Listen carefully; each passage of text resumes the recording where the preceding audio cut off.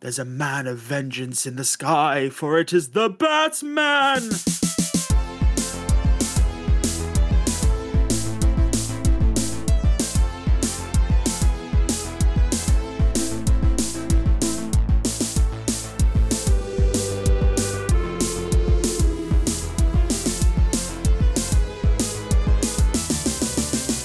Welcome everyone to Need More Info for your Batman review, a podcast of movies, video games, and TV shows hosted by myself, Nate, and lovely other guest hosts each week. We thought we'd change up the intro this week because, shock, surprise, looming new things in the darkness, just like the movie review we're doing today. How's everybody's weekend been so far? It's especially after the long movie, which is The Batman.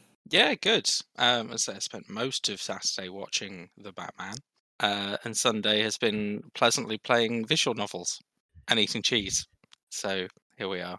Lots of cheese. Yeah. Again, pretty much just chilled out this weekend after watching the Batman, which we'll get into. Which is, but yeah, just chilled out, playing games, watching world events, despairing. Yeah, it's been a fun time, in the world. But just kind of getting on with things at the moment. I can say just before we get into the view, I have restarted playing Cyberpunk, Jordan. I was telling the other guy, so yes, do it. Yeah, it's the best game. Yeah, I figured with I just met Judy again, so that's where nice. I'm currently at. Yeah, but yes, people. So obviously, with the Batman entering the world, this massive, long film. Which, by the way, we need to have intervals back in cinemas. Like, they have them in Broadway, they have them in theatre. There needs to be, breaks in cinema films over 2.5, 3 hours now. There just needs to be. Because, as James will make the joke later on, I'm going to catch you off guard now, he is the only person that saw this film through the entirety, because the rest of us had to leave parts of the film. Me and Fergus only left the once, though. Yeah, everybody else got a weak bladder. Whatever, I don't care. But yes, people, with the Batman out this week, the ratings for this movie are interestingly over the place. Metacritic from the critics have given it a 72. User score is an 8.5. On Rotten Tomatoes, it's 85% on critics and a 90% from the audience.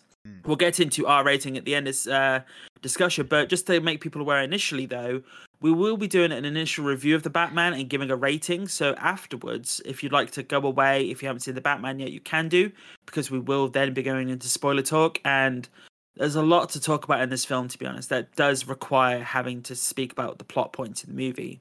But just going by the actual first impressions ourselves, how do we feel about it? It's a very different sort of Batman to the previous trilogy. It probably quite different to any other Batman films that I've seen, certainly. It's very much more sort of long, drawn-out, detective-orientated. But, I mean, you're not... Yeah, I don't know. It was an okay detective thing, and also an okay Batman thing, but it wasn't really a bit mid on both fronts, I think, from me. Interesting. Yeah, I'm kind of with you there a little bit, there, Fergus, in that it's hard to live up to something as good as the Dark Knight trilogy, but I really liked the fact that they were trying to do the detective side of things, because that's really what Batman is, in my opinion. Like, he is a detective that wears a costume, and it felt really out of place when there was any crazy action in the film compared to the seriousness that they had with the detective side of things. But I actually really, really enjoyed this film, despite it not being quite what I expected, or being 10 out of 10 good, if that makes sense. Yeah, so from my perspective, I loved it. I thought Batman was great. If I was to compare it to the Nolan films, which I don't think is necessarily fair to do because they are very different films, but I would say that if I had to, I would say I prefer the Nolan films, because what Nolan gets right about doing a dark film is that he also has a lot of levity. He has jokes and moments of humour, and he's able to break that darkness, which really does help and makes most Dark Knight trilogy really entertaining. Matt Reeves' film, much darker, much grittier, and it's pretty much that tone the whole way through. However, the film noir aesthetic throughout the film, I thought it brought a breath of fresh air in terms of the Batman films, completely different to anything else we've seen on that perspective, and I think it worked really, really well. On that point, I read somewhere earlier that this film is not an IMAX film, which I was kind of shocked about. At least I'm pretty sure I read that. They don't use IMAX cameras on this film. Interesting. But no, you're absolutely right, James. Like the cinematography is absolutely stunning in this film, and I loved every like shot in the film. It was just so perfectly constructed, and coming from like a film background, for me, it was just chef's kiss to watch the whole thing and be like, this is so nice and moody and dark and scary in places, and they really set the scene perfectly without having to do tons of dialogue all the time. No, that's interesting. I actually did read somewhere it might have been an IMAX film, but if it wasn't, it definitely should be. To be honest, so, like from my perspective, this film gets a ton right with what I've been wanting for ages. I love the fact that it is primarily a detective film. It does feel like a much more noir based film, especially shots wise. Well, most of the shots, we'll get to that in a little bit. I definitely think the casting is perfect for this film, in my opinion. Like, obviously, people need to realize this is like year 2 Batman, so he's not going to be perfect. He's going to be rough. He's going to be making a ton of mistakes. And what I liked about this film is that even as the detective, we'll get into spoilers later, but he isn't a perfect detective. Including some of the other cast in this movie, they are not great, perfect detectives at this point, and he's not the perfect fighter as well. Still, he is an amazing fighter, but he's still getting better. I would say, for me, because the Nolan films are interesting because I really like Batman Begins.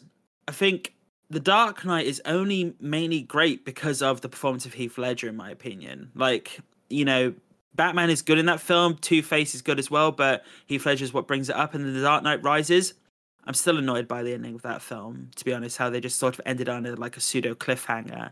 The whole Robin aspect I hated. And Bane, the voice decision was bad. But yeah, in this film though, I'd actually put this just behind Batman Begins for me. And I'd actually put above The Dark Knight myself, I'm not gonna lie. And I have to take into context that certain characters, though they can make a film, I think the accompaniment of what I like about this film, I actually do put above that, and people are probably going to hate me for that, but yeah.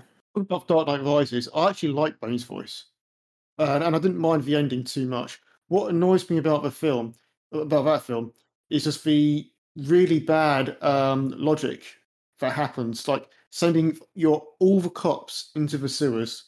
That to me, that was the one thing with Dark Knight Rises that makes absolutely no sense, and kind of like it's decisions like that which frustrate me through that film. That's what frustrates me.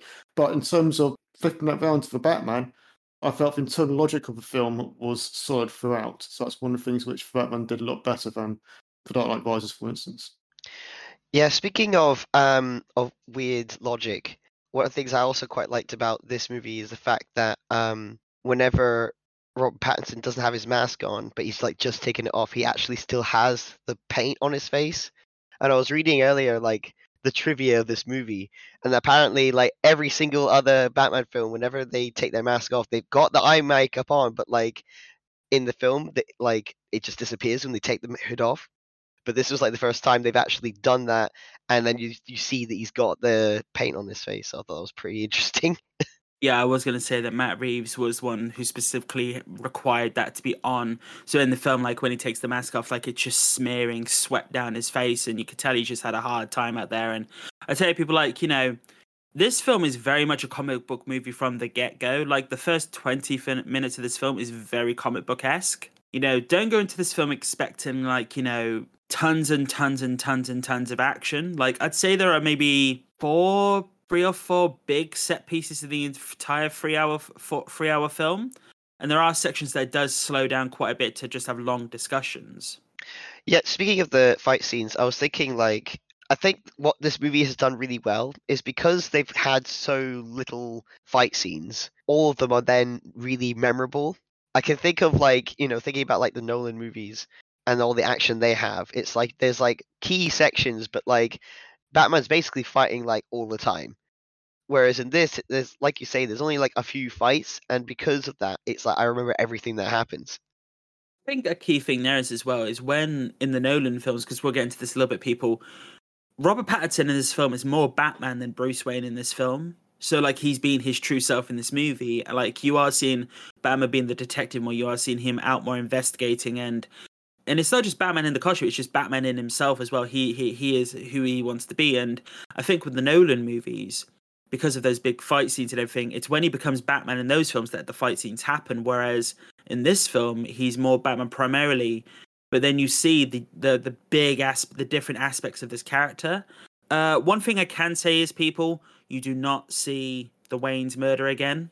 That I know Matt Reeves did specify that he didn't want to see that in his film in these films. So that's been known before this film, so it's not a spoiler. It's like we've seen the Wayne's murder since the 80s now. We don't need to see it again. I did find this kind of problematic, actually, like dropping in where it did with an assumed backstory that everyone is supposed to know, like trying to keep track of which villain was who and who was supposed to have gone to jail and all this kind of stuff. I don't know.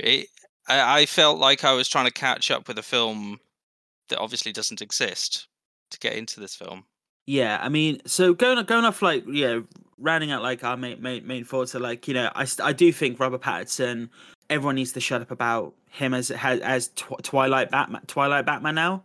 Like he's pretty much come out and gone, no, I will beat the living shit out of you, but also investigate it very thoroughly. Like he covers all those aspects. He is an amazing Batman, and I think I think he's actually become the closest to nailing the Batman voice in a natural aspect. Because obviously, the Batfleck one, he has a modular version, but obviously, I think this voice is way better than the Dark Knight voice. Totally. You can actually hear him, and you can actually hear the distinction between Batman and Bruce Wayne's voice as well. It's subtle, but you can hear the distinction. How do you guys feel about Robert Pattinson? A strange choice, in my opinion. He's he's come from that lineage of kind of awkward, skinny teenage scene goth kids, and he's got kind of that background as an actor. But yeah, Batman's supposed to be a bit more tough, muscly, as opposed to I don't know. I don't know. George Clooney was better. Controversial opinion. So I really liked Robert Pattinson in the film. I thought it was really good. So I will say there's a heck of a lot more Batman than there is Bruce Wayne. So we don't quite get to see as much range as maybe Christian Bale does. But yeah, I thought his Batman was really good. I thought the direction they took it was great.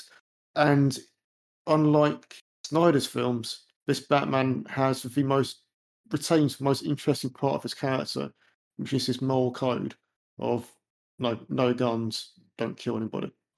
So I found Robert Pattinson to be, capturing the Batman and Bruce Wayne in a way that we haven't really seen before, and I think they just nailed it, because his whole thing is that he's like this troubled person who's struggling with like the past and using his alias as Batman to like make amends with his own like pain, and like to stop who killed his parents from ever killing anybody else's parents, sort of thing. And you see that a lot in this film, where there's times where he's like conscious of like the innocence of children, let's say, and wants to be a supportive figure in this world that people can look to, even if people hate him for it because he's not following the law, if that makes sense. But he's also like going through the world in shadows constantly because he's neglecting his own responsibilities as a Wayne. And I feel like the other films don't take that seriously enough. You kind of get a bit of it in the Christopher Nolan movies, but it doesn't feel as natural, I guess, to like go through that kind of struggling history with yourself. But I also don't have a problem with him not being like a super buff guy, because I like the idea that Batman could be anybody. And it always felt like with the other movies, it was like, yeah, you have to be a fucking Hercules shaped person to actually be considered a superhero. I think also it takes consideration, like he is supposed to be agile. He is supposed to be like, very quick and very mobile. And I know in the comic books, there's a whole description of like, way over 6'4", 220 pounds sort of thing, and every huge hulking muscle. But also, this is still year 2 Batman, so he is still quite young, and he is meant to be like, in his maybe like around 30, and he is supposed to be like, still learning. Because as I said, he is not a perfect Batman in this film in the slightest, and I feel maybe as we go on, we might see more of that. Going on the other characters though, let's rolling through it. Zoe Kravitz's Catwoman, I thought was great. I think it's almost her film just as much as Batman, to be honest. Like, I like the intertwining story, and I think she was really great, which is awesome. Yeah, definitely. I remember the last time we saw a proper Catwoman's appeared throughout. Dark Knight Rises. Yeah. Yeah, she was pretty good. I don't see why they shouldn't team up, but I guess she's a villain, so I guess that makes sense. But Well, to be fair, I mean, yeah, she's built of an anti-villain, just like straddles the line. I'm pretty sure she does work together with Batman quite a bit, but also sometimes finds herself on the opposite end. It's kind of like this kind of back and forth with her. Yeah. Yeah, it's always been like that case. It's like she is like good at heart, but because of the way that she views the world, they'll always have that kind of dividing disagreement about how to go about getting justice and what they consider is the right thing or not. I guess if you were going to put it on like a D&D spectrum, it's like Batman's lawful good, and Catwoman is like, I guess, chaotic good, or maybe chaotic neutral, because she believes in doing the right thing even if it means doing something that's wrong. Yeah, no, I definitely agree there. Now, she was awesome, but I think we're going to get to like one of the main reasons like this movie just works, and that's Paul Dano as the Riddler. And he had range in this film. Like, he had such good range. He was creep. Like at the beginning of this film, there's a shot in this film when he first appears, and it is creepy, like extremely creepy, and his like character is he's just amazing in this film. What did you guys think about his costume? I loved it. So I think the last iteration of the Riddler I've seen is Jim Carrey's green question mark jumpsuit. So in comparison to that, extremely different. It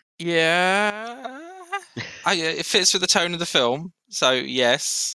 Again, not what I was expecting, but effective, kinda. Not one of the more effective. It's a hard comparison to make against some of the like other villains that have been in more recent previous films, but this film he's probably the right choice of villain and played it quite well. Yes. I think for me, what really sells this is that it makes me think a lot about like neo-Nazis and online like hackers and that sort of thing, and they really nailed that kind of this sounds bad, but like edgelord vibe, where like they're a person who like is a bit of a sleuth and is like going through the internet every day and stirring shit up. And I just really liked how he was like, I'm gonna cover myself in leather and then like put a shrink wrap around my head and all that kinds of shit. But I thought it was an interesting way they went about it. It was a bit strange just because I wasn't expecting it, but at the same time, I think it was a really good way to kind of be like, here's our Riddler. What do you think? It's a dark movie. He's covered in black. I mean, it was green, but yeah, definitely for the way the film was shot, it was a lot darker than like what was seen, to be honest. James, how about yourself? Yeah, I loved his performance. Thought it was great. Again, nice, gritty, realistic take on the character.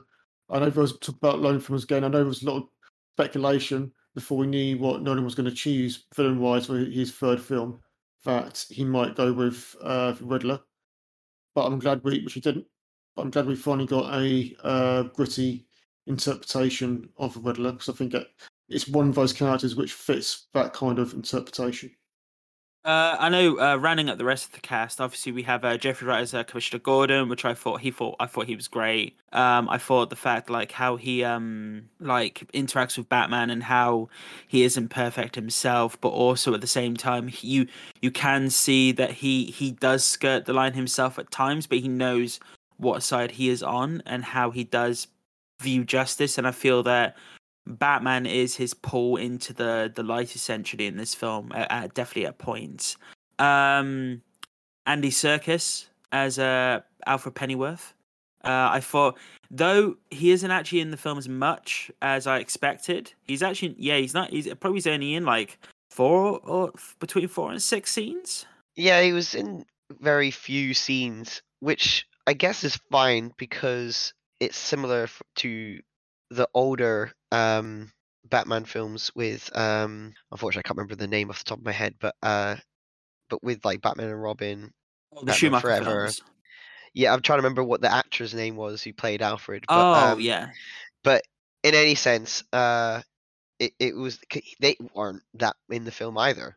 But I guess because it felt a bit sped up with Alfred this time, where it was like, yeah, we know who Alfred is, so they're just kind of skim over what he's doing, and I felt it was a bit like unjustified. Like we could have had more Alfred, but especially as the film goes. But I thought he was good at what scenes he was in. It was just kind of like I wish he was there more. Yeah, I will say, I thought Andy Serkis was great in the role. Although I will say, I think the perfect Alfred has already appeared in the Batman film. And I don't think you're going to get better than Michael Caine as Alfred. I don't know. If you watch the Gotham TV show, I actually think Sean Pertwee, I believe his name is actually is quite a good Alfred himself. He was also good, yeah. But to be fair, he has a long time to build that character, so that's how it just goes. Obviously we have other characters as well, but let's hop over to the actual directing and creation side of this. I thought Matt Reeves did an amazing job with this film, and coming off like the previous films he's done. I thought we'll definitely get into the spoiler talk, but I think we all agree like most of this film is just stunning and gorgeous, and how it is like acted and portrayed and shot, and the choices in this film. You wouldn't think that this was shot in England. A lot of it, I'll never get over that. Yeah, fucking turns out it's Liverpool. and Glasgow. Well, Yeah. that I can understand because there's like sequences with like particularly Gothic architecture. Yeah, But man, I was just like Liverpool, like of all the Yeah. places. yeah. They've actually done a lot of shooting here for that, and which is really awesome to be honest. Obviously going off his previous films like Cloverfield, the Planet of the Apes movies, which I highly recommend. I say in most of these podcasts, but go watch those Planet of the Apes movies. They're so good. He's just. I feel and he's already got this vision for the next 2 films, and he has said how he'd love to do Mr. Freeze for in the next film, which I think would be amazing. We'll get into the spoiler talk where we feel we could go with this trilogy. To be honest, I know he has spoke about like his worry of including fantastical elements, like because he was asked about Superman, and he was like, "Well, I'd rather focus on this for now," because he has created probably close to the most realistic version of Batman. Like, well, even though the Nolaverse was quite realistic, he did skirt the line sometimes. Yeah, this is And- even more realistic, definitely. Yeah, As I say, you say it realistic, but we'll talk about why I disagree about that later on. oh, that's fair. Yeah, Yeah, no, very realistic. It's kind of a DIY not in the actual filmmaking, but in terms of the characters and their kit. And I said, well, Riddler's mask, for instance. I don't know if you've seen that in the trailers, but oh yeah. he But definitely even makes that Batman, himself. And Batman, yeah. Yeah, He literally definitely. puts his suit together himself, and you can tell he puts himself suit together himself, and he builds the Batmobile himself, and that's another thing we'll get into spoiler talk. But that Batmobile is fucking badass in It this is film. so like, good. like I loved it. The shots in this film, just for that alone, is just amazing. Actually, going off for the shots though, I found out the director of photography for this film is a guy called Greg Fraser, and he has done Rogue One. He has done some of the Mandalorian. He has done loads of other films, but he has also done Dune, and he's doing Dune Part 2.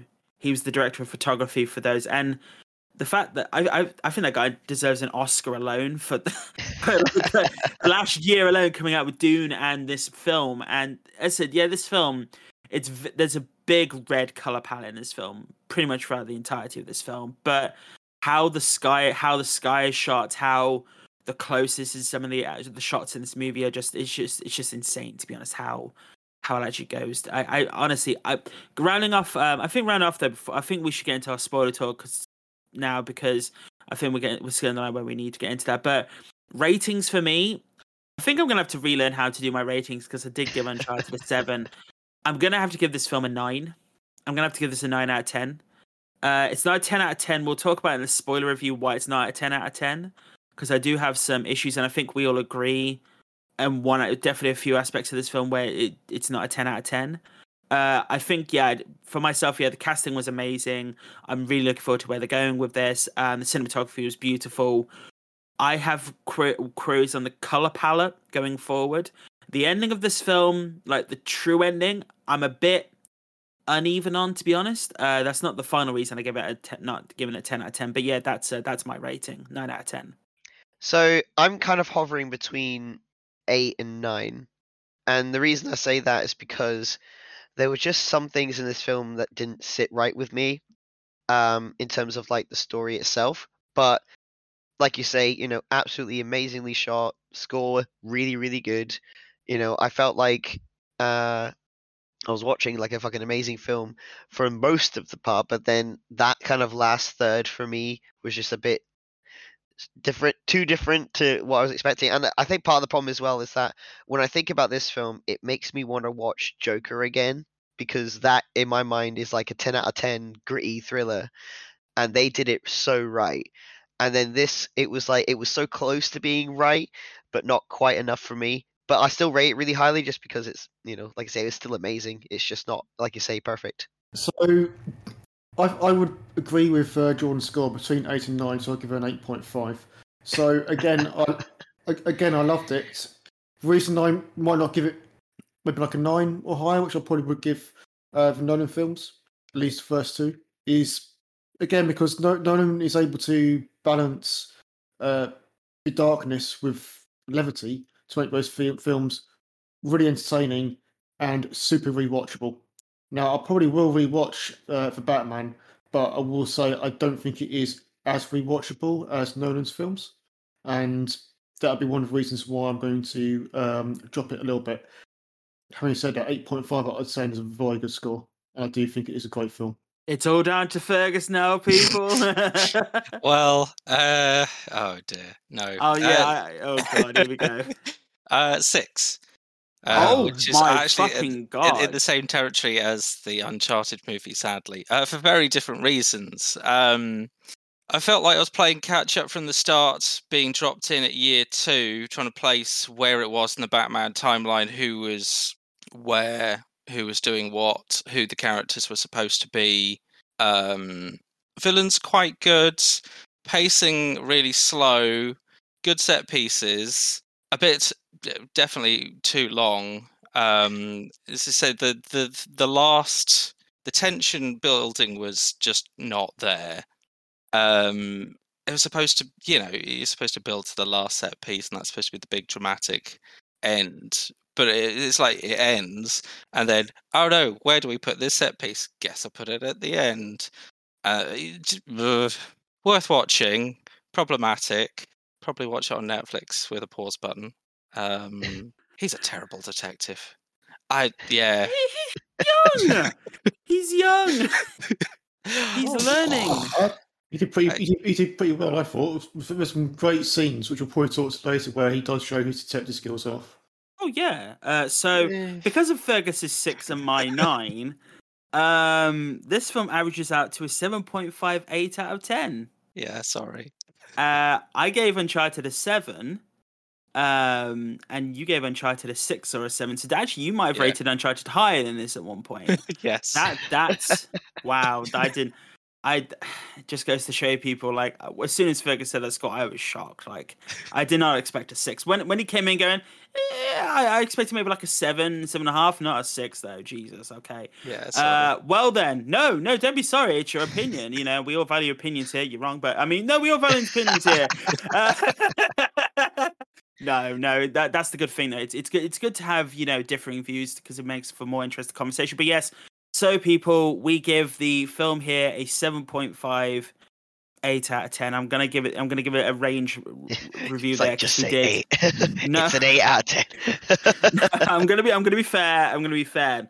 But that is the review, people. That is our non-spoiler talk. An illegal spy agency discovers the theft of a prototype weapon. Derek, codename Confused Llama, and his handler, Frank, codename Majestic Vole, investigate the theft. A naive man with fanciful notions, Derek sets out on his inept journey to reclaim the weapon from villainous hands, unaware of the hidden tale following him. Enter the world of Confused Llama, A Spy's Tale, a short comedic spy thriller available on Amazon in paperback or Kindle. We are now going to be getting into the spoiler talk. So you've got 5 seconds to leave. 4, 3, 2, 1. Spoiler talk, people. The end of this film, people. For fuck's sake. I swear to God. I'm angry again. Right, okay. Again, spoilers, people. The end of this film does introduce, I did read it up, a proto-Joker. It's the proto. It's called Matt Reeves calls him the proto-Joker because Matt Reeves shot an earlier scene that was going to be put into the film where Batman goes and visits him, the proto-Joker, in Arkham for like a Hannibal Lecter style interview to figure out the Riddler. And it would have been like, you know, a villain he would have met earlier, but they decided to cut that scene, which is probably going to be released later. But supposedly, like, the makeup on him in the film do you remember how I said he has a bubbly skin? And you saw how his mouth was wider?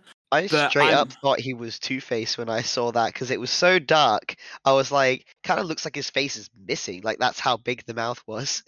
I do hope that this is also misdirection for a big surprise that the villain is actually Hush. Because the Joker and Hush have quite a strong connection, and then also there's the whole Bane Venom issue, which I guess we're going to get to shortly. Yes, I have been looking into all that. of that would be really connected and really work. And if he's going down the path of using villains that have not been in previous movies, which would be a very sensible choice, seeing as how good the villains in the previous movies were, I would think that would be a very sensible choice. Trying to do Joker after, as you say, the 10 out of 10 Joker movie and Heath Ledger's Joker.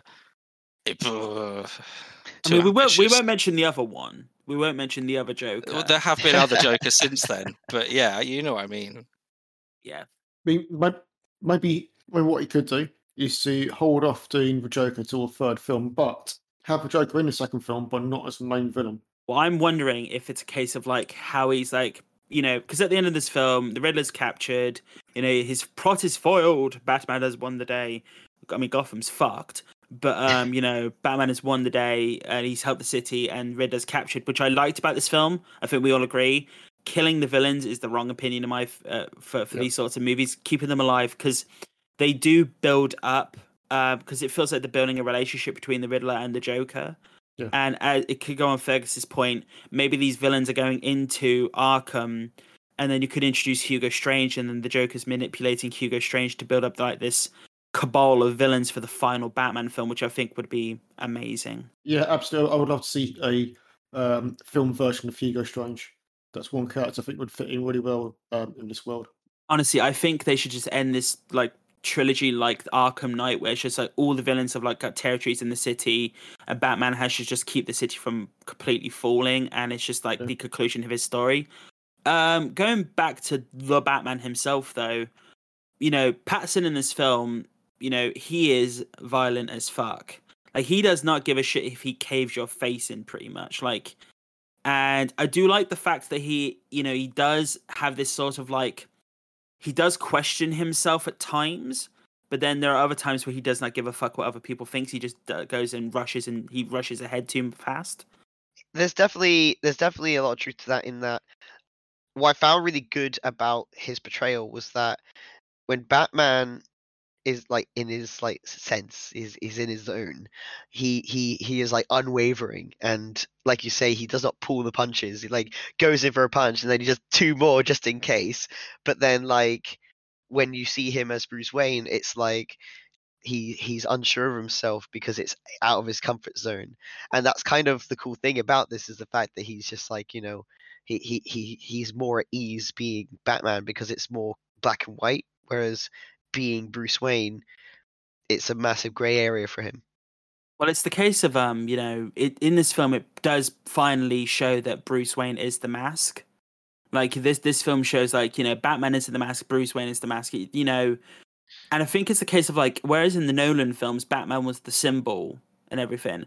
I think this film may be going the reverse to a degree, because with the whole like the undergrowth. So basically, in this film, like the Waynes are portrayed as not clean cut, great people. They have literal real world issues. They do make the Waynes realistic to a degree.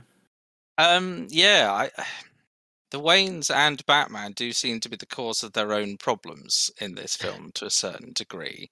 Like, so this renewal fund that all the villains start fighting over and becomes like the big punch up that kind of starts everything.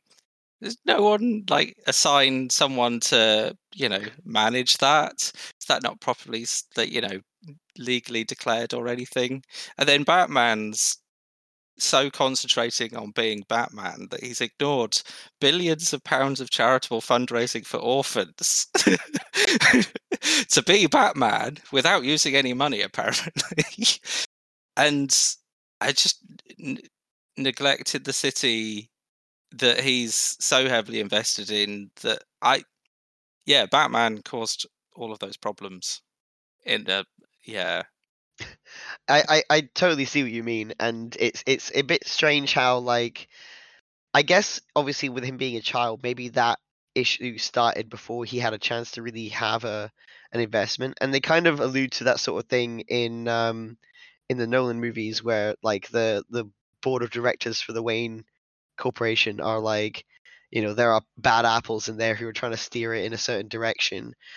But I liked the fact that like it's a harsh world that they're trying to portray, like that the minute that the goodness is taken away, i.e., Thomas Wayne dying, that all these corrupt people have like gone into the system and just been like, okay, what can we do with this money to benefit ourselves? And maybe they just chipped away with it over time. I don't imagine it was like next day, okay, where are we putting this money? Not in the kids. Like, so it'd be interesting to like see where they go from here in terms of the next few films, because they've uprooted that kind of corruptness. But I'm kind of worried that because they've kind of solved some of the problems, that it's going to take away some of the seriousness in the next films. But maybe that's what the Penguin's here to do.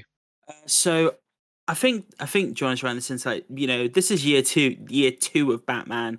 So Gotham is so seeded with corruption. He does say in this film, like, you know, he's having to concentrate his effort in specific areas. He can't be everywhere at once, and he's learning to improve. And, you know, the city is starting to realize who he is. Like, you know, minor criminals are seeing the bat symbol, and then they're looking in the shadows and going, oh hell no, I am fucking, you know, I do not want someone to come out the you know, the shadows. Which I think this film does open with literally Batman narrating the film, essentially. Well, after, you know, the Riddler caves someone's skull in, which I thought was a very great violent introduction. But then it goes to like this comic book panel-esque thing of like, you know, Batman narrating the scenes of the city, and, you know, how he's, you know, taking charge of the city, and, you know, how he's trying to police it himself, and then it introduces the trailer where he beats the living shit into those goons. And I do like the fact that all the gangs in this film have like identities themselves already, which I think is really awesome.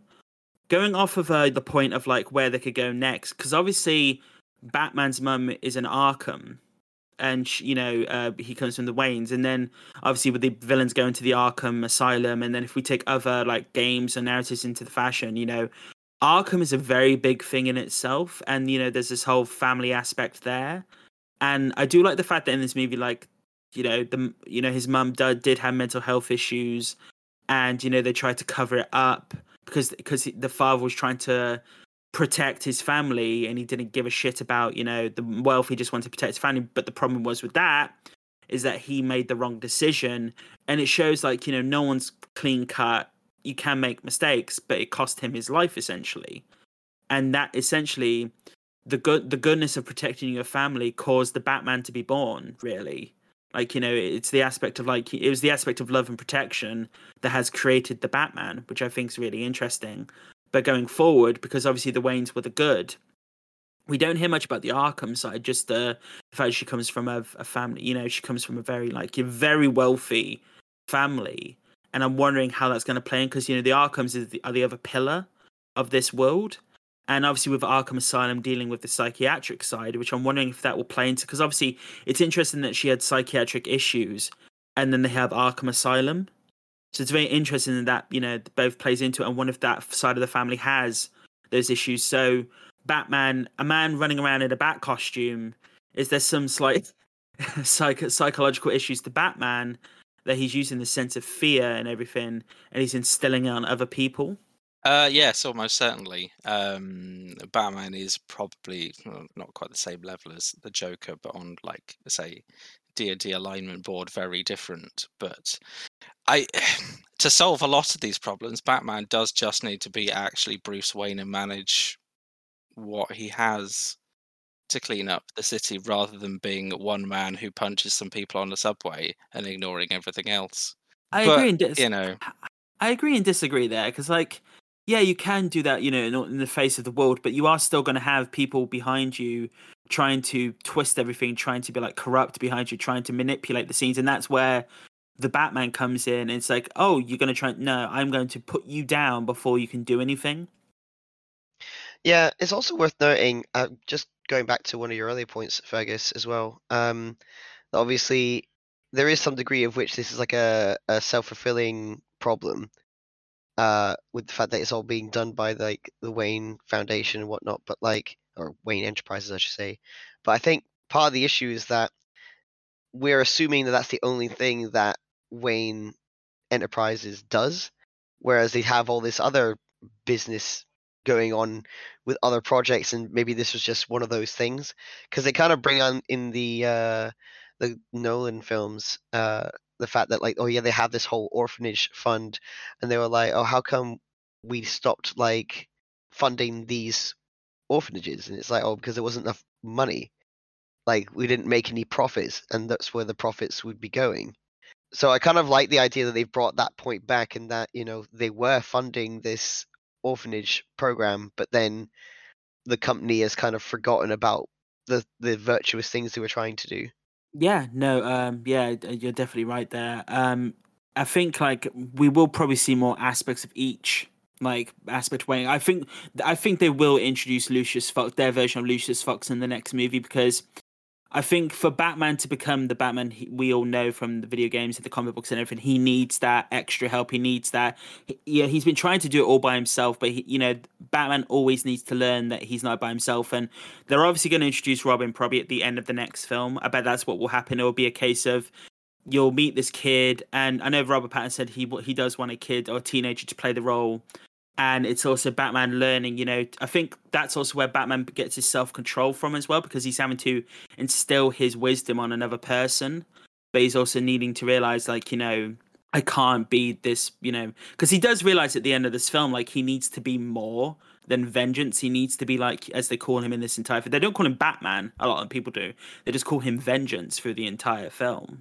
So you mentioned earlier that you think Matt Reeves might want to do Mr. Freeze, and you reckon that he might introduce Robin into the next film. But your inference is that you think the third film would be where it would be Batman and Robin. Oh, no. So my question is, do you think the third film will be a remake of Batman and Robin? I don't want that at all in the slightest. Confirmed. No fucking I way. totally do.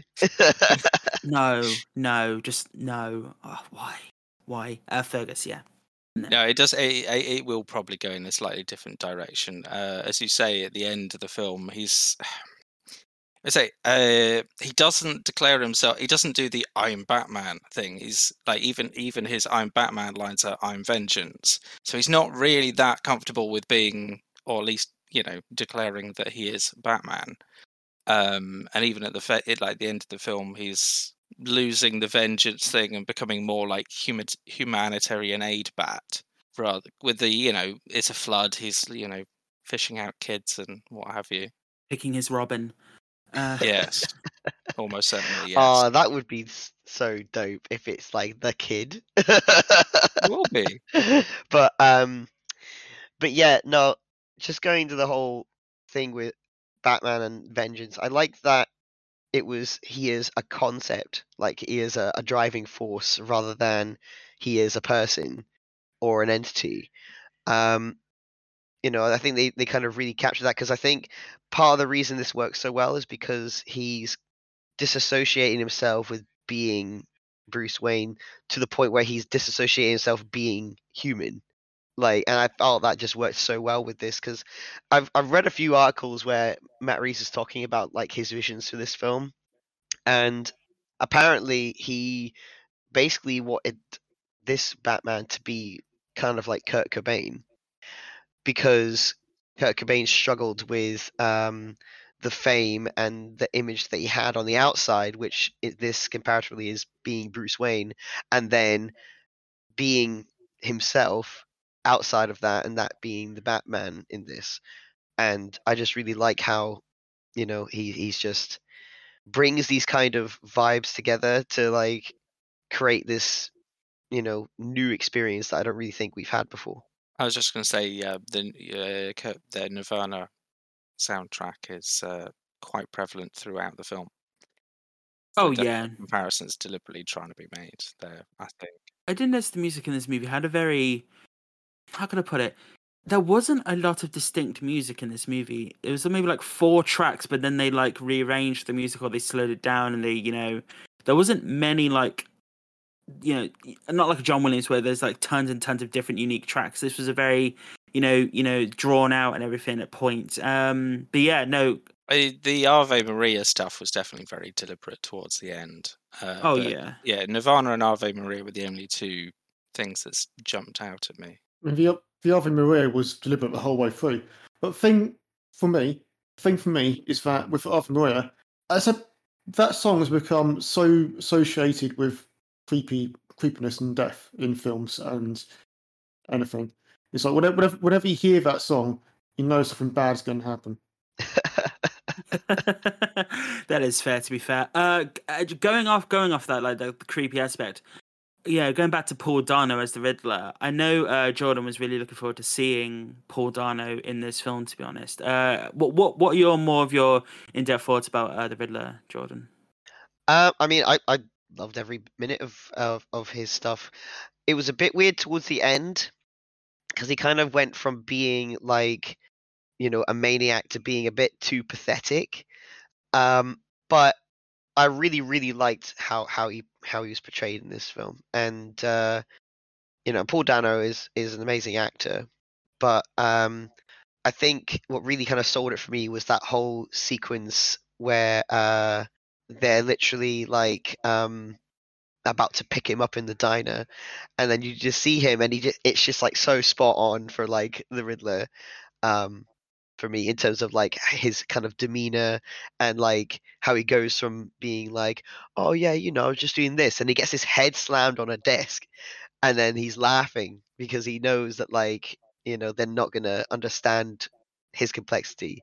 I do have to ask: is he like, or is he getting sexual relief in point to this film? Because when he first when he untapes at the beginning of the film, when he starts to tape that guy up, he does this like relief essentially, like as he's like going to tape, and then when he gets slammed onto the ground and then he's like been revealed, he's like exacerbating his voice, he's like heavy breath and everything, like he's happy about it. And I'm not gonna lie, I kind of felt like a sexual undertone to him, like this power he had. I don't know about that, but I just that's why I saw, like, I don't know why. There's definitely a pleasure he's getting, from and like a euphoria from succeeding in his endeavors. And for him, because for him, he's obviously like trying to solve this corruption that's in Gotham. And so when he does this, in his mind, righteous act of brutally murdering people and, getting their own back, I thought, it was more like a relief of like, oh, I've done the next thing to stop corruption in this city. I'm going to bring all this shit to light. I don't necessarily think it's sexual, but I did think it, like I say before, it reminded me so much of like these kind of serial killer tendencies that you have with, like, I guess, modern psychopaths. And it just felt so creepy and sinister. I loved all of the surveillance stuff that they were doing, even if it was a bit hard to watch because it was like moving around so fast. But like the whole kind of secret spying thing that came with the Riddler was really, really good. It does show the parallels between the Riddler and Batman's Son. They do have almost identical surveillance sequences in this film. Obviously, it goes in two completely different directions. But I love the fact that also it's a small touch in the film, like the journals, how Batman documents everything he does, and then the Joker documents everything he documents everything. I love in this movie how the Batman records stuff like the eye contact eye lenses and how that goes into the investigation aspect. And I'm hoping they don't. I'm thinking with this version of the Batman now, they don't do the white eyes. Yeah, I was just gonna say, like, as I was saying to you guys yesterday after we left, like, I feel like it was all very deliberate in bringing those parallels where they're both surveilling stuff and spying on stuff because of the way they've kind of done the kind of lighting and colors in this film. Is that for me it looked like like a photo room, like a dark room for the entirety of the whole movie. Everything's like blacklit or in red, and people are just like watching each other and trying to gauge what that person's motives are. There's a lot of questioning what's going on, and I feel like it was just done really well. Going to a different aspect of the film is the Batmobile, which we were talking about before. Like that car's introduction in this movie is badass in my opinion. Like in the movie, they go to this drug storage bay, and the Batman's going to face off against the Penguin or Oswald at this point. And he disappears, and then you just see in the darkness, sort of like how it first appears in the Dark Knight. To be honest, with the Batmobile and the Batmobile and the Batman Begins, where Gordon does turn, but it's Oswald in this movie, and you just see the engine roar, and that I felt that when I was watching the film, I felt that engine start up. Like you see it going through the film, like him tinkering with his car and putting it together, and then when you first see it turn on, it feels like, oh, you've woken the beast now, and it's like you're fucked. I fucking hated the fact that the car stalls in the movie. I thought that was so unnecessary. Like it was, I guess it's a bit of comic relief because the film is so serious, but like I really liked the fact that it's building up this big scary beast. But the problem for me with the car is that it reminds me too much of like cars you'd have in like a destruction derby. So I mean maybe that was their intention, but it just looked kind of strange. But it was new, so it was interesting. I think it's just the power behind, like, he goes through concrete cylinders in this film. He does drive through them. And then the one aspect I was a bit iffy on, like, I will submit, like, as he's driving around, he does drive up a convenient ramp as he's going through the fire, which I was like, okay, that's fair. That could happen. But yeah. Yeah, no, it's very, the ramp was extremely convenient. But the cars, yeah, it fits into the whole sort of DIY visual sort of stuff that comes throughout the film, like people's masks, people's kits. I do hope he does get an upgrade in future films. I don't think he's going to be turning into a bat bike, well, he does have a bat bike actually. It's a separate thing. I don't know if it does anything special. I think going off the tech, finish up with the Batmobile. I think that's where the Lucius Fox is going to come in the next film. Like, it'll be a case of maybe, I think, midpoint in the film, like in The Dark Knight or at the beginning of that film, he had to upgrade his suit. It had to be upgraded. He couldn't, keep up anymore. And I was thinking about, his costume in this movie and how it sort of feels like he's only actually wearing like he cycles around in the city in like under the guise of Bruce Wayne with the motorcycle helmet on, but then when he reaches the scene, he changes into Batman. And when I was looking at his outfit, I was thinking, is he just carrying like the top half of his armor and the cape in a bag? And because he does have quite a big rucksack, and yeah, going by another aspect of this film, the wingsuit. I liked the wingsuit. Yeah, I really liked Wingsuit as well. I thought it was the most realistic take on Batman flying, essentially trying to use. Until he hits the that bridge. Oh Which was- god, that sucks Yeah. so much. Yeah. He's not I mastered felt it, the has he? pain, but yeah, it was not realistic when he kind of gets home and he's like, "All good, guys, thumbs up." He goes to fly under an underpass for a bridge, but then his suit gets caught. Oh no, his parachute gets caught on a bridge, and then he just like swings upwards and smacks his face in a bridge, and then onto a bus, and then onto the ground. Yeah, that was my contention with this film and why I was kind of like, this isn't as realistic as I'd like, because there were so many times where he should have gotten severely injured and just didn't. And there's the explosion in the face, there's the getting hit in the underneath of the what's it called, the bridge, and then like him getting fucking shotgun blast to the stomach, and like he obviously like his suit's bulletproof, but I was kind of expecting him to kind of, when he goes to meet like Selina Kyle, just be literally like a bit more in pain than he was then. It just felt a bit like he was doing all this stuff, and then suddenly he was like, he gets incapacitated by the most unrealistic thing, and then he does the whole Venom shit and that annoyed the fuck out of me. Also one thing, the amount I know he's wearing bulletproof armor and all that stuff, but the amount of times, the amount of bullets he takes and at close range, and yet there was this unprotected part of his face. You'd think at least one bullet would go there, and then they'd realise there's no body armor there. Let's try for a face. So, you actually mentioned like the shotgun part. I think we're going to get into like the final act of this film in a bit, but just to cap off the first 2/3, again, people, this film is sharp. It's stunning to look at. You could pause parts of this film when he's fighting or just like investigating. It could look like a more gothic version of the comic book that was in everything.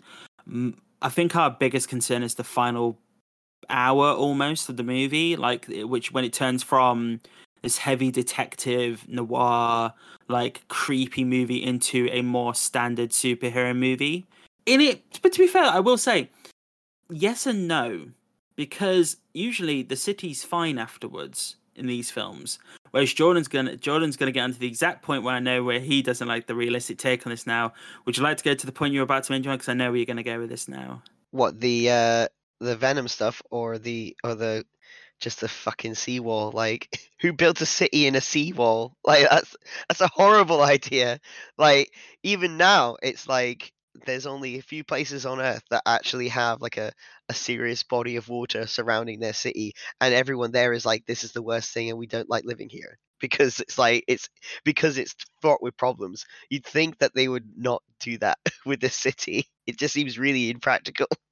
So one thing I did like about the film is you were mentioning about the whole QAnon like boards and all these people, and like that's how he got his men, and like they actually do describe in the film how to buy those exact masks. Like go to the military surplus store. They do describe how that is. I do like the fact that they all come together at the end of the film. That's how he builds his Riddler army essentially, and then the Riddler technically does win to a degree. He does cleanse Gotham to a degree. Like he does wipe. Like, he's so upset he didn't kill enough people, but his plan basically came to fruition. But one aspect of this film I didn't mention before we finish up with the final third is I love the interrogation scene, because in the trailers it seems like the Riddler knows Batman is Bruce Wayne, but they cut that from the trailer, and I thought it was amazing. Yeah, I'd say it wouldn't be that hard. Would it be that hard to spot? I mean, he's not removing his makeup, and if you happen to hang around, you see Batman and Bruce Wayne with the Batman makeup maybe turns up. I mean, in fairness, Fergus, he's been a recluse, so probably nobody remembers what he looks like. I mean, there were people who are like, that's Bruce Wayne, but like connect his like mouth to Batman just because nobody sees him enough to really kind of be like, yeah, he's totally going to be this big tough guy. They see this, skinny looking dude in a fucking suit. No, but he's not removing the eye makeup after he takes the mask off. So, say you see a Bruce Wayne at a event, say a funeral, and then Batman turns up and tries to save the day, and you're still hanging around, but then Bruce Wayne happens to be there, but with Batman's eye makeup. I mean, he doesn't wear eye makeup. Bruce Wayne doesn't. He puts grease on his face to show his eyes. The black. I also mask. like in this. Yeah. I like in this film how he kind of wears oversized clothes to a degree. He doesn't wear like very, form-fitting clothes. So like, I think it hides his like it does make him feel thinner. That is genuinely another thing that connects it to Kurt Cobain as well. Kurt Cobain did the exact same thing. He would wear like multiple layers, so he would appear bigger than he actually was, because he was like essentially like anorexically thin because he couldn't really put on weight. So I would not be surprised if that was another way that Matt Reeves was trying to connect the characters together. But there was a lot of kind of like bomber jacket stuff, big shirts on. Just I don't know. I agree with you there. It's just like it was like they were trying to make himself look bigger. Well, I actually think it's more a case. I actually think it's the opposite to a degree. I think it's more. So Batman, Robert Pattinson isn't lanky in this film. He is more the side of he is athletic. He is he's cut. He's athletic in that degree. I think the reason he wears his clothes is to hide how in shape he is, like and his sullen like hair down aspect, and I guess that is the emo side of Bruce Wayne. I'm hoping they kind of adjust that a little bit, like he does. So basically, in the previous films, he trained up to be Batman. In these movies, he trains up to be Bruce Wayne. He trains up that side of him, and we get more the playboy side of Batman to a degree, maybe not too much. But going off the final third, though, like basically the Riddler sort of wins to a degree. He blows the dams. He floods the entire city. The final sequence takes place in like the garden. What's it called in New York? Oh, Madison Square Gardens. Yeah, they have like a Madison Square Garden where the new mayor Gotham elect Square is Gardens, literally what it was called. Oh, okay, yeah, cool. And then like the Riddler's army turns up in the rafters, and like Batman blows in through the roof, which I'm not gonna lie, I thought I was badass with the roof just blew apart and he came in. Maybe he didn't need to blow the entire roof. Because he could just, it could have been very discreet. But it's a sense of fear. My aspect of the final third is, and we'll get to, I'm sure you guys will agree to it. Jordan, actually, you did nail it. Jordan, how did you describe the final third compared to the first two thirds? Well, it was like, sorry, you mean the first two thirds were like an actual thriller detective film, and then it's like the last third is like Batman vs Superman. Everything's going crazy. I think it's more the I'm trying to remember what you're referring to. It's directed by two different people. Right. Yes. No, it does definitely feel that way. It went from being like, David Fincher to fucking Michael Bay or some shit. Something we do need to talk about in the lead up to this is Batman doesn't find the vital, very obvious clue that the plot, that the final act is going to happen. Batman is essentially a pawn of the Joker throughout. Like at no point does he question why he's getting these letters. He follows every lead. The Riddler? I was about to say, yes, yeah, the Riddler. Yes, yeah. But he plays the Joker's entire game and then doesn't find out. You generic villain. The Riddler. Sorry. He plays the Riddler's entire game, doesn't question it, does everything, and then doesn't even get some of the clues in the end, and then misses the final thing that leads.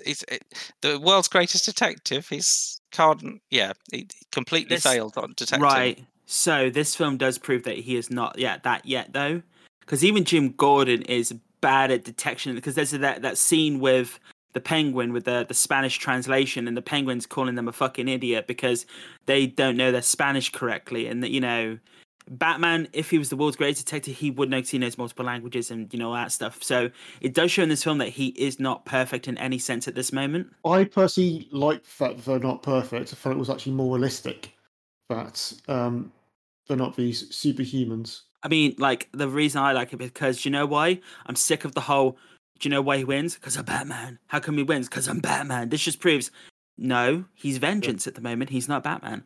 But, like, So I'm going to derail it a little bit. Do you want to go back to the third act, for final act thing? Yeah, we're literally coming back to that, yeah. Cool. And I do agree. I just want to put my 2 cents in that I agree there was a massive tonal shift. Now, I like the idea that there was something bigger going on, but I thought the blowing of the dams wasn't the way for that bigger thing to happen. It should have been more consistent with what was going on with the whole rest of the story. Now, I know it might be more obvious, but this is what I was thinking was going to happen before we found out what was going to happen. Is that I thought it would have been something like blowing up the GCPD because we've learned there's a lot of they're corrupt. It should have been something which was in keeping with destroying the corruption in the city, even if it was a horrific and ill-advised act.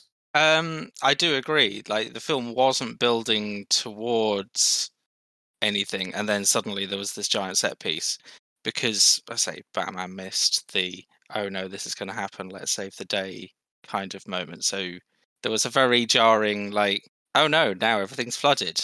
Wait, there's a seawall. Wait, there are vans. Wait, there's enough people involved to get 6 vans to place them around the city."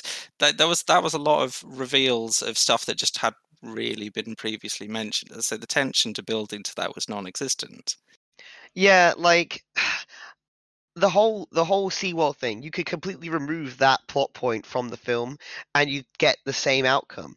All you need to do is be like, my final act is that I've got 30 fucking dudes to show up to this press conference thing with the new mayor, and they're holding them all hostage, and that would have been more interesting than the whole, oh, and we've also flooded the entire city. It's like, yeah, Batman saved, this like 500 people from the stadium, but think about like the 30,000 people that have all just fucking wasted away, like by fucking water coming in, and it just felt like a non-win. They put it in just for the lols. I think this may have been too dark for the film, but you say hostages, but I'm wondering the Riddler would not have wanted hostages at that point. They would have just gone in shooting, and I think that it would have been the But case that a would race still be against time to interesting, get right? there. Yeah.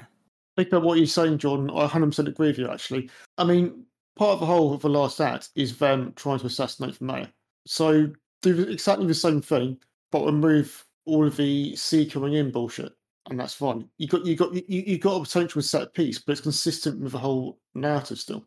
You don't need the seawall collapsing aspect of it.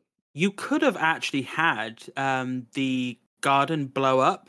Like, as all the people are in this building, and then they have the explosive in the building, and then these people these anarchists, if they don't care about the destruction, basically have Batman trying to save as many people as he can while this building is starting to go up around him. So he's having to like figure out, oh, I have to do this and get this and fight this, because I do like in the final act how he fights. Like, he uses 2 grappling hooks to pull guys, and he goes over the edge, and he's doing multiple fight techniques. And this is what I love about this film compared to the other ones. I know other people hate me for this, but the Nolan films, he fights with elbows. In this films, he uses everything to fight, and I love it. So it'd be something similar to the Bane blows up the stadium in Gotham City in the final. To a degree, Yeah, but yeah. the final, like, obviously a part of it would only be destroyed, but it's like, some people are escaping, the mayor's still stuck there with the anarchists and everything, and Batman's having to go in. I do like how he comes in and, like, the Arkham games where he's like pulling people up and like he's doing all that, and yeah.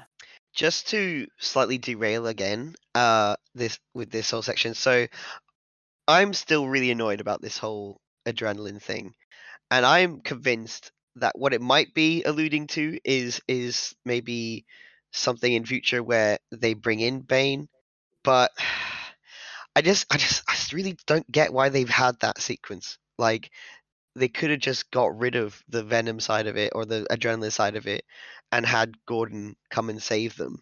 because they built up that relationship between Batman and Gordon throughout the film, only for Gordon to just be running around aimlessly, not finding a ladder to go upstairs to help Selina Kyle and Batman. Instead, they were just like, MacGuffin, here's my get up quick juice to fight the guy. And it just felt really like, okay, why didn't this get used before? Like, it wasn't in his bat cave. He was just like, yeah, I've just got this fucking shot in my pocket. Ginseng fucking shot boost. I do think maybe like if they hinted at in the earlier in the film, like he was working on something like the end results of him, but Something to preface it rather than just be like, oh, I've had this the entire time. I disagree on the Gordon front, and we spoke about this yesterday, but it was the case for me. It was a case of Selina is sort of like his heart and soul, like, you know, this is the person he's got the most connection with, and then he felt like he was going to lose this person, like his parents. So his rage just went over the top. He became so angry. He became so blood raged that he was pummeling on that guy so much. He went further than any time before in the film, and he wasn't going to stop. Gordon turning up, because in earlier parts of the film, Gordon is the one who restrains him when he's like fighting people. He does restrain him and pull him back. This is the part of the film where Gordon turns up, and he's the one to restrain Batman from going any further. He does bring him back, and I think like he could just turn up and do like the saving and everything. But I think the case of like him turning up and saving him from going too far. So it's not a physical save. It's more of a his what do you call it? His not his conscience, but his morality. His morality. Yeah, his morality. Basically, what, as James said earlier, the Snyder films, he kills people. Whereas in this film, I felt he was going to kill that guy in the end of this film, because he was going into that guy's face, and it was only when Gordon turned up, because Selina couldn't stop him. He was literally going into him. It was only when Gordon turned up and he heard Gordon's voice that he literally stopped, and that's when he like came back. But this is the other thing about it, and maybe this is a controversial opinion, but I really feel like the connection between Batman and Gordon was stronger than the relationship he had with Selina Kyle. Like, it just felt like it was there because he has to like her, like, if that makes sense. And it didn't really feel that there was a lot built up there. Are you saying that Batman should have got with Gordon instead of Catwoman? No, but I just feel like that there wasn't enough payoff for me when it came to Batman and Gordon. Like, I get what you're trying to say, Nate, but like, I just felt like there was ways you could go about that scene without putting in a plot device. Because like, I would have preferred, I probably would have actually preferred him just getting up on his own, and like, he is so determined to save her that he like overcomes his like winding, crippling injury. But it just felt weird to have the adrenaline shot, because immediately after like that happens, he then calms down immediately. I didn't really feel that, you know, he's being restrained. He didn't like go into like from hyperventilating into like being normal. It was, oh, okay, I'll stop now. It just felt really it just felt so out of place. No, so I think you are right too, because I know other people have questioned what is in that shot, because that shot was specifically green, which is obviously associated with Venom, and what I think Bane would be a good villain to go up against. I don't want it in the third film because it'll just be Batman, right, Dark Knight Rises at the end, but I do think like Bane would be a good villain, because obviously I do think breaking him at some point would be good to do, a more better version than how they did in the Nolan films, in my opinion. But I just think, I think it could be Venom.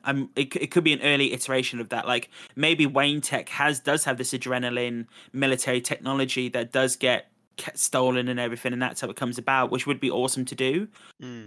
It's good to have it is good to have different views on that, though, to be fair. I think, though, my biggest concern with the final act, apart from the water, is how like fuzzy it looks. Like, when he was fighting, it didn't look foggy, it looked fuzzy. Like, when he was fighting, like, I don't know if like it was just the screen we were viewing for me personally, but it looked like, you know, there was a lot of blur going on, especially when he was like hanging over the water.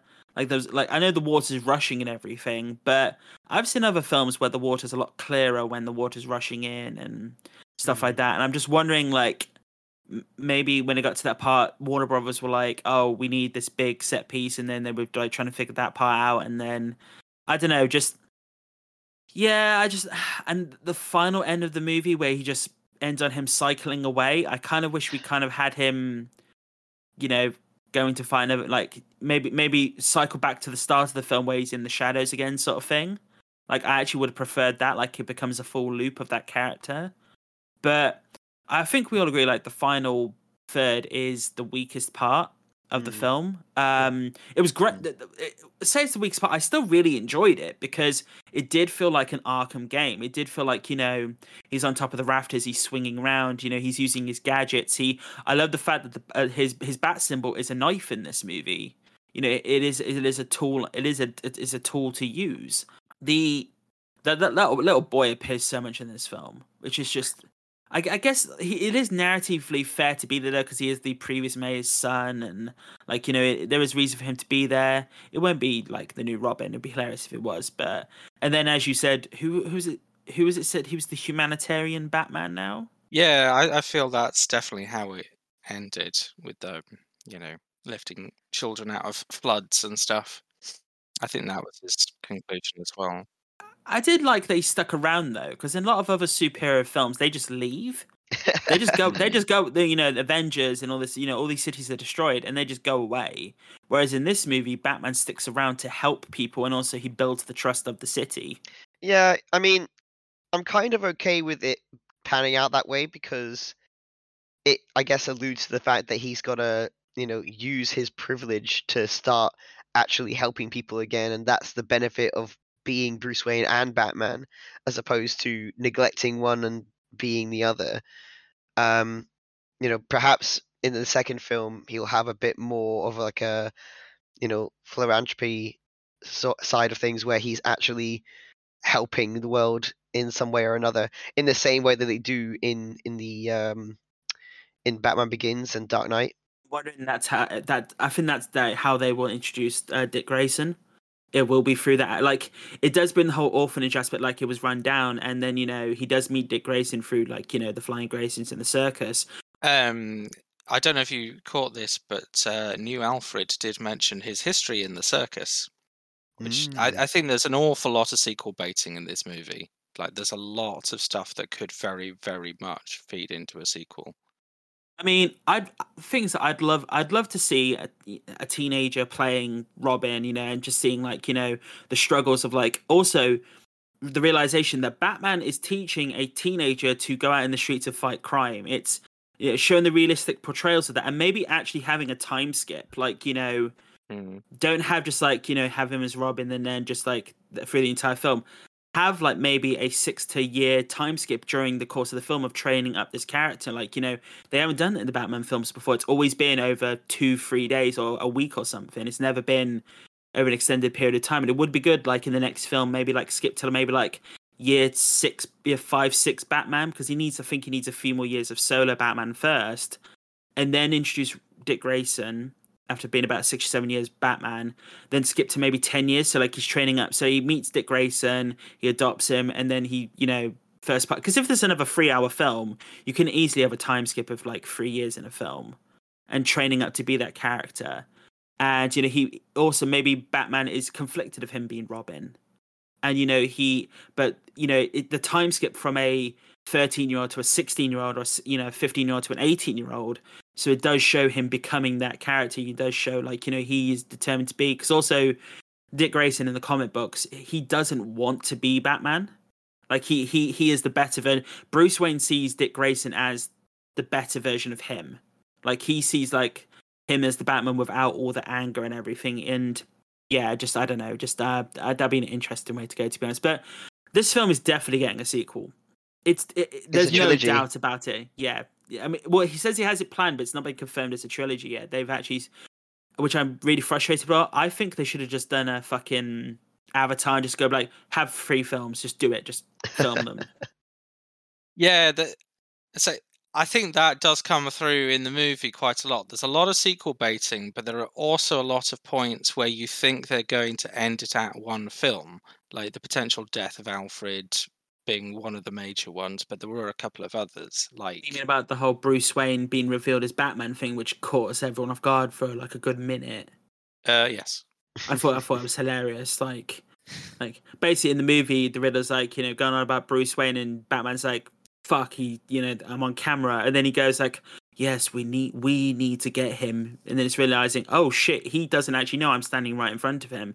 And then I like how the Riddler's going, "You're not as smart as I thought," and Batman's just going, "Back at you, buddy." Like, like I do find that aspect hilarious. But yes, so we NMI have given this film a 7.58 out of 10, Fergus. And definitely go see the film though, people. If I've definitely filmed it's a film to go watch. But that's it, people. That is our Batman review. I think we all can say it was a great film for some of us, an okay film for others. We enjoyed it, but there are aspects we didn't enjoy. It was a visually stunning film for the most part. I think we can all agree on that. But yes, so obviously, thank you for joining us for that today. If you have any questions or queries, feel free to email us at nmipodcast@outlook.com. That's nmipodcast@outlook.com. Give us your differing opinions on the Batman or where you maybe like to see it go next. Just to finish on that point, I'm sick of the Joker. I don't care about him anymore. Please move away from him. We didn't come back to that much, but yeah. So if you'd like to follow us on Twitter or Instagram at NMIcast, that's at NMIcast for Twitter and Instagram. Find us on Spotify, iTunes, and YouTube. That's Spotify, iTunes, and YouTube at NMI when you need more info. That's NMI when you need more info. Please give us a like or a rating over there. Please join us next week. Friday, because we're currently recording this on Sunday. But please join us Friday for our favorite gaming experiences we've always enjoyed.